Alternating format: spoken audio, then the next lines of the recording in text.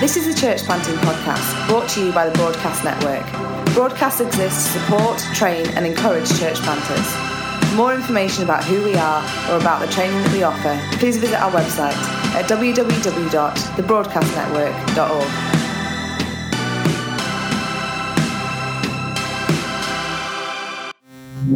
Hello and welcome to episode 64 of the Broadcast Church Planting Podcast. We recently had a Building Big training day where Terry Virgo was talking about how to build big churches and movements, and we have a series of excerpts from that day that we want to bring you. Today we're bringing you the third of those excerpts where Terry is talking about how we can be sure of God's will. You can find the full notes on everything that Terry is talking about at www.thebroadcastnetwork.org/episode 64. So here is Terry Virgo. I think it just tie into the history a little bit. We'd been 11 years in Seaford. They call it Seaford locally. By the time I finished, I only preached 5 times my last year. So the young men were carrying the work. Now, I would say this, it never became a very big work. Seaford's a very small town. I think 15,000 when we lived there. And I feel that God, when you look back now, and I see some of the battles people fight in home and away, I just think it was a mercy from God that actually I was in quite a small church in a small town, a bit hidden away. By the time I moved to Brighton, I was working with probably about 25 churches I'd helped either get started or, as we were beginning to get into London, see them turn around completely. The church Steve Tibbett now leads was called Alliford Chapel, and they just said, "Would you come?" It was the first time we'd ever got involved in a building, a church with its own history, not a house church, a church with its own history. And I went for a week.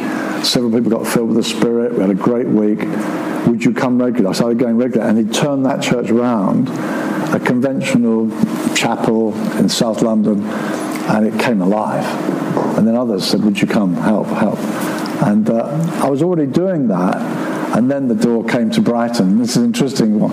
This is to me. I was in America, and first time I'd ever been to America, and I was in a place called Auburn near Sacramento, and the guy who was hosting this conference lived in this little town called Auburn, but everything was happening in Sacramento. That's where he gathered his meetings. And by that time, once a month, I get all these house church people on a Monday night to come to the town hall. It started initially in a hotel, then Brighton Pavilion, and then Hove Town Hall could seat 1,300. So we were getting about 1,000 on a Monday night, pulling all these every Monday, trying to get them the bigger vision, make it public too. People could look in, and we were getting some like a shop window to what was happening in our little house churches, and getting people to say, "Hey, this is bigger than the 20 meeting in my home." And so that was beginning to happen, and that was taking place.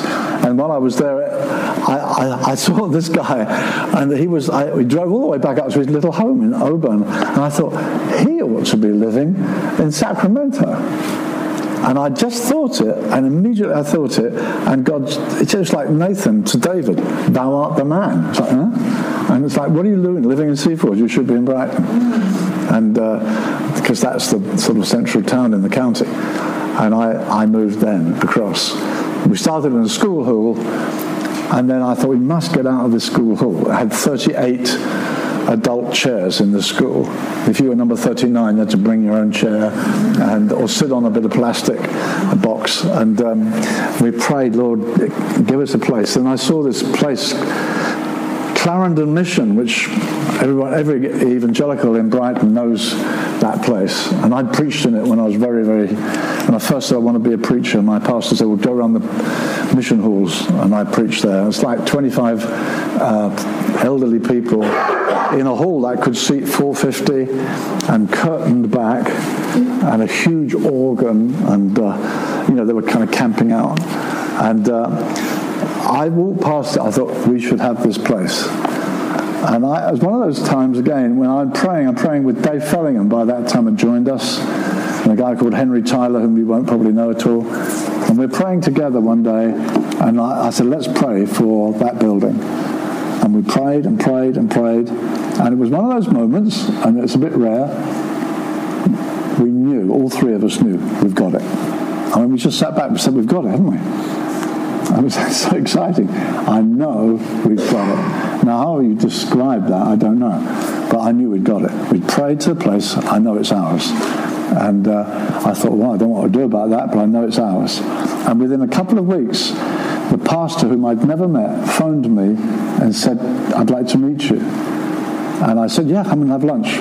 He came at home, and I thought, now, how do I get him to talk about the building? So kind of preliminaries. And then he came on to me and said, I've heard about your growing church. I wondered if you'd be interested in our building. And I said, might be interested.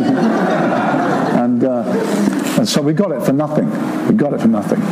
And but he said, you might like to come in. Now, to be honest, he was fairly recent pastor there. He was himself formerly a Pentecostal coming on this mission. He knew about our meetings at Hove Town Hall. He knew about the things that were happening. And I think he thought we could. So I said, we just need to know, if we come in, we must take over. There's no debate. We must take over. Well, no, I said, we're not interested in anything else. I'm not going to throw away any values to have your building. So we talked it out. I said, okay, what about me? Well, join our team, see what God's got for you. Well, he joined our team for a few weeks, blew up, and we found we got the building for nothing, but we spent thousands on doing it up because it was totally in a mess. So that was the first time, and we grew rapidly. Once we got in the building, we grew rapidly. And I think the second one that Colin's talking about, we went from we filled that place, and it was, I won't go that way. The worship was, I just want to say, the worship was, we had to start all over again to cultivate the kind of worship we're looking for, because these people weren't really used to that at all. Had to start all over again. It was like going to C4 originally. Oh, wow. You teach people about worship again and being in the presence of God. So you kind of went backwards, but you gathered people gradually it came through. And then we filled the hall. So we planted another congregation across town to Brighton. Dave Fellingham and a guy called Steve Wolford planted a second congregation. That grew, and we filled again. So I'm praying about it. I thought, Lord, where do we go from here? Where do we go from here? And I thought, slightly different subject, but I'll mention it. I thought, Lord, I need a bigger team. I need more people. I need guys who can carry responsibility. And I don't know if you're Man United fans here at all, but at that time Liverpool were the dominant side. And I tell you, it's weird. I could tell you I was kneeling in my house praying. I could tell I was kneeling. I know exactly where I was. I'm praying, Lord, how do I build this team to build a big church? I believe you want a big church in Brighton. How do I build a team? And I felt God said to me, how have Liverpool dominated British soccer for this last decade? I thought, they brought through young guys. There's a guy called Ronnie Whelan. I remember the first week he played. I thought, who's he? It was one of theirs come through their academy. They're these brilliant young guys. And then when they lost, they brought in Dalglish or Keegan. This combination of buying in, gifted, and bringing through. And I felt God spoke to me. Build a team that way. And at that time, there was a guy called John Hosier who was in a church in Kent, and he wanted me to help him make transition. I was visiting him regularly. I thought he was going to make it. So I don't think I can bring this church through. I said, John, you have their respect. I'm sure you can. Yeah, I don't think I can. And then once I was away, I came back home. He left the church and gone to be a Bible college lecturer. He ran away and so went to Bible college to become a lecturer. Another couple of years later, he phoned and said, we hate being Bible college. We're pastors. We want to be in a church. So I thought, John, you're the first one. So he's a terrific preacher, great pastor. So I said, come and join our team. And then we did a very small pastors' conference, one of the very first pastors' conferences. And there was a guy there called John Wilthew, who was a Baptist pastor in Littlehampton at the time. And he'd heard of us, and he came to this conference, and I knew he was a great preacher. And he stood up in the session and said, it's quite funny, I think it was the penultimate session, he stood up and said, I have been ruined by this conference. He said, I am fed up with being an umpire in the Baptist church. He said, I am going to give up and become a milkman. I mean, he's really honest, he's transparent. I'm going to be a milkman. And I've had enough of it. What I've seen here, I want this, but I'll be a milkman. I mean, he made his decision, he's going. And I thought, I like that. So I went to see him and talked to him. I said, how'd you like to join us? And he said to me, you don't even know me. And I said, you're the most transparent man I've ever met. I know you very well. And he came, terrific preacher. And then we brought through our ranks 3 young guys. So we had 5 congregations, went from 2 to 5 with that combination of young men we brought through and gifted men we brought in, which made a terrific team. So that was quite an important growth point for us. The 5 congregations, I guess another lesson really that one had to learn, maybe come back to it later, but as we went on, realized that one of the congregations, it was just the way people happened to be scattered around town. It had predominance of young families and lots of little children. And actually, one of the guys whose Baptist background, he didn't realize what was happening, but the church became like a Baptist church. And I realized, I thought you'd seen it all by now. But if he'd seen it, he couldn't reproduce it. And I popped in some Sundays, because once a month we'd all come together at Hove Town Hall on a Sunday morning. So we'd have a big crowd, 1,000-ish, once a month, and then 5 congregations, the others. And I walked into this church, I thought, oh dear, this isn't us at all. So that scared me. And another one was not really firing. 3 of them just, woof, were going well. And then I felt God said to me again, you are hidden in back streets. I want you to hit this town. And we began to pray for another building. And I felt we needed something big and central and visible. And that's the thing that Colin's just referring to. We made an offer on a building. And at least it was an industrial building in the heart of Brighton. And we asked permission if we could have it. And they said fairly lightly, oh yeah, make your bid, that's no problem with that. So we took an offering. And I mean, it was a real faith venture and absolutely thrilling, exciting, terrific giving. And the people gave an amazing amount of money. I had people in my ranks saying, Terry, you've taught us for years God's interested in people, not buildings. Now you're saying you want us to raise money for buildings. You've lost your way. You meet interesting experiences as you go along. And I thought, no, God's leading us this way. We're going to do it. I remember, again, another subject perhaps, we used to have a Saturday morning prayer meeting. I fought for that. I wanted a prayer meeting before the Sunday. And it's another subject maybe we'll come back to. But we'd had this Saturday morning prayer meeting, which had grown larger and larger and larger. And we were going for 100,000. And we were praying for 100,000. And during the prayer meeting, I felt God said to me in the prayer meeting, you've got it. Ask me for 2. And I just said to the people, I said, I honestly believe we have 100,000 now. Let's ask God for 200,000. So, I mean, by that time, we'd learned to pray together. We'd learned to try and listen. We'd learned to be a praying force. And so praying for 200,000. And then I'm getting these things off saying, you've lost it, you don't know what's happening, the congregation are not with you, you won't get 20,000. Because our goals before were 20,000. Doing up Clarendon Building, the old mission hall was like 20,000. We'd have these 20,000 offerings. We'd pray on the Saturday, we'd raise 20,000. We did it again and again. It was wonderful. 20,000 was amazing from people we had. And then we're saying, now, 200,000 people, you don't know what you're talking about. And we had a wonderful Sunday. And I remember when the letterbox flipped that night, because it didn't have phones and emails and stuff those days, letters through the letterbox. And I knew the writing. I remember going up to the bedroom. I said to Wendy, "This will be what the offering was." And I opened it, and it said just short of 250,000. So my knees buckled, and I sat, just felt like I could believe $250,000. Man alive. And then we put in our application, and they said, "No, we can't have it." And there was a council meeting, and they put it on Southern Television. The council, it's one of these little items, the news. When you live in London, we lived in London the last 5 years, the London news is like the national news. It's exactly the same. You can hardly see the break. Local news in Sussex, it goes from world news to cat was caught in tree in Worthing.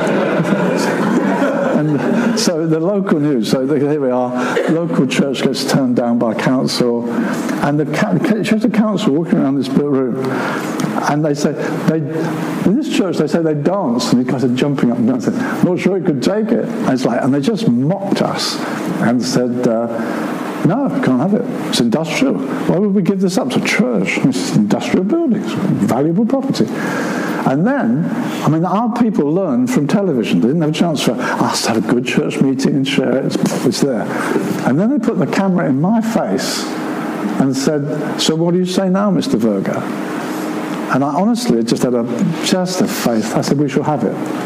And I was so thankful to God I found faith in my heart. I just said straight to camera. I saw a lady recently, I've forgotten where I was somewhere, and a lady said, "I remember when we used to be back in Brighton. Do you remember that time when you spoke to camera? I saw it on television. You said, 'We're going to have it.'" I thought, "Yeah, I remember it well. We're going to have it." And they said, "Oh, really?" I said, "Yeah, we will have it." And so we prayed because we were told, if it was 60-40 vote on the council, you could make an appeal. If it was 70-30, 80-20, forget it. This was 100% refusal. 100%. You cannot have it. So we prayed like anything, and we put in our appeal to a Mr. Mumford, whom I never met, but that was the name we used to pray for, Mr. Mumford, and cry to God, and then nothing came through. We not only won our appeal, we won stuff we hadn't even asked for. It was just turned right round. So we got our building, and I think that knowing God had led us, God had done a miracle in raising the funds. I just thought, we're going to have it.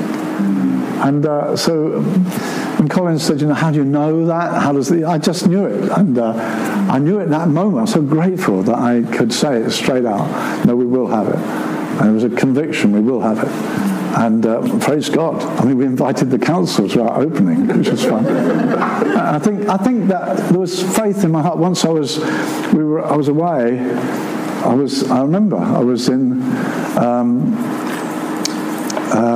Taipei in Taiwan at a pastor's conference. And the church at home was wondering about this upstairs. I said, "We've got to put another floor on top of that building." And again, it was one of those times, to be honest, when I was probably the only elder, and I saw a vision when I was out there of the seats and bleacher style, seats banked up. Because we started a meeting, it was on 2 stories, this building, had a ground floor and one more floor. And we started using that one floor. And then we've got to put another floor on top of it. And funds were a bit drying up, and all people said, "Oh no, I don't think we can do this," and so on. And I saw a vision. I saw the bleachers, and I wrote home to Nigel, who was my administrator at that time, amazing man of God, and I just drew it on a fax machine. Remember those things? I drew a picture, and I said, "This is how it's got to be," and sent it back. And when I got back, the elders said, "We can't afford it. We can't do it. Let's do it without. We can always add that later." And I knew we'd never add it later. I thought, no, it's got to happen now. And I honestly believed we will raise the funds for it. They said, "No, it's a bridge too far. We can't do it." It was one of those times where I love team being in unity. But sometimes you just got to make the call. Sometimes.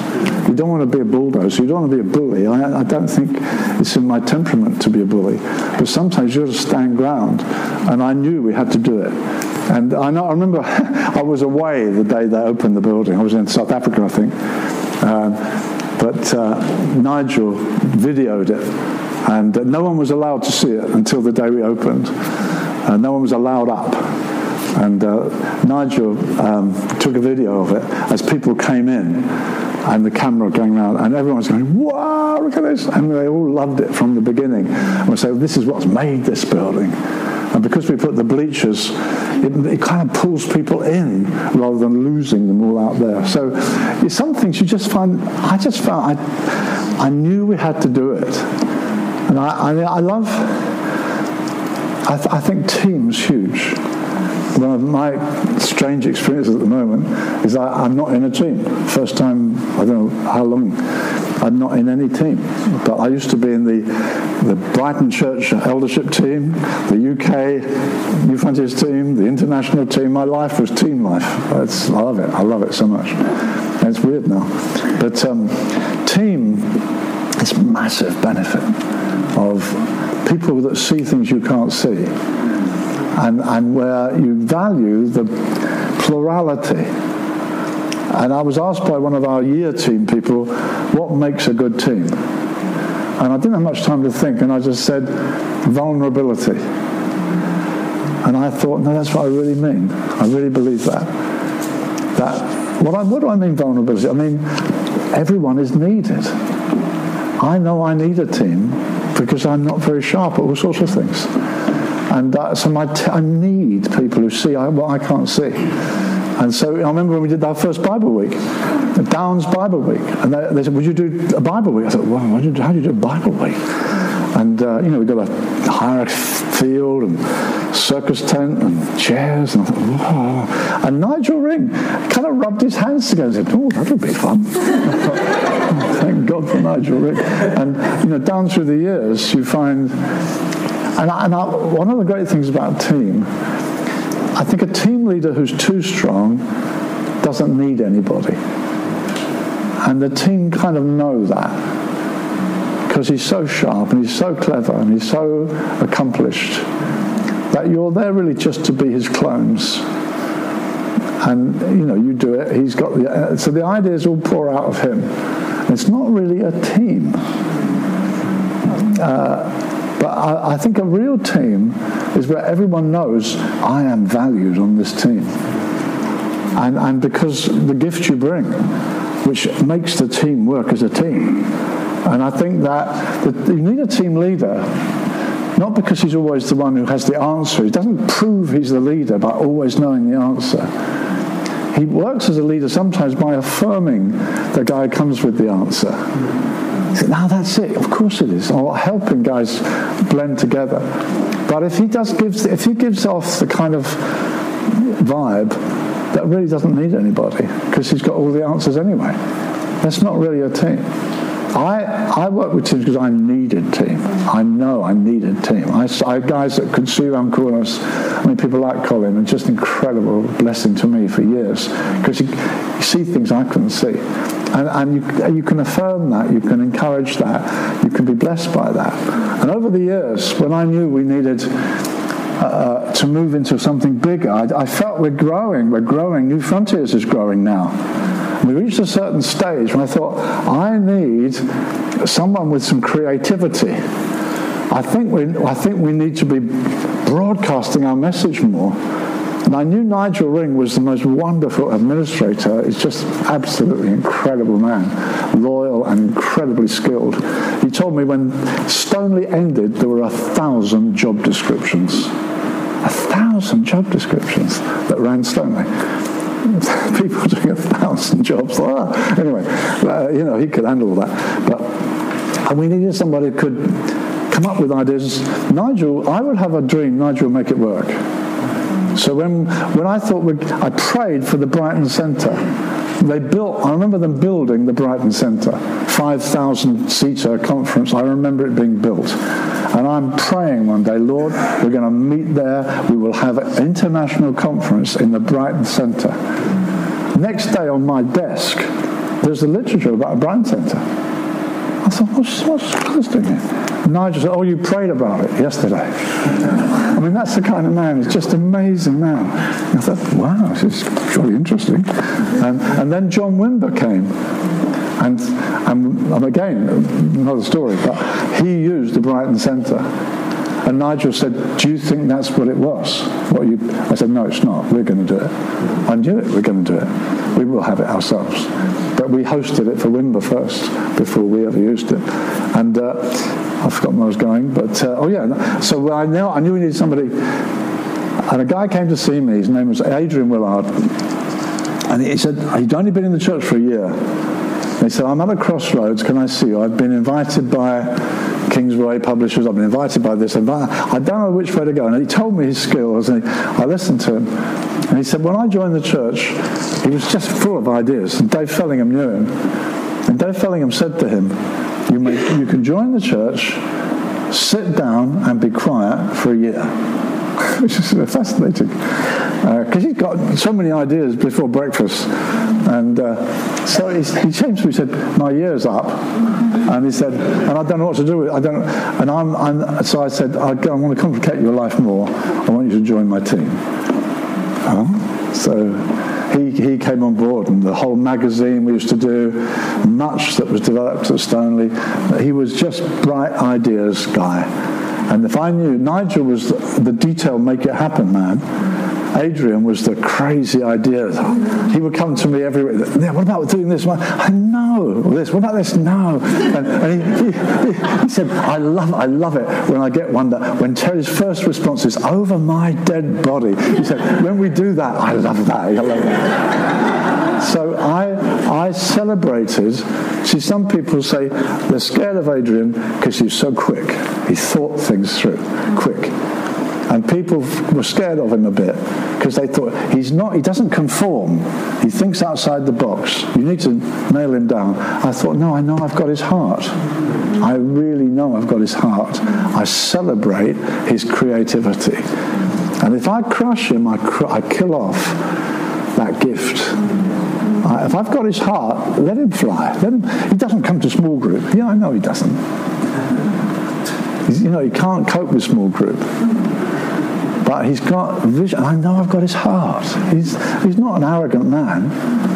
And I think it's important that gifted guys, you don't have to crush everybody and make them all the same. Yeah. He doesn't fit in. It doesn't do. So people would speak to me about him. I'm a bit nervous of him. But he was a hard-working, actually a very beautiful guy. Extraordinarily creative. It helped us immensely, helped us surge forward. Many things that happened at Stoneleigh actually came from his ideas, his thinking, that were creative and made it a much more attractive thing to be.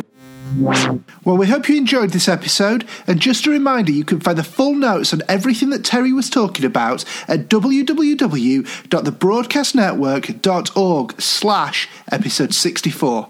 See you next time.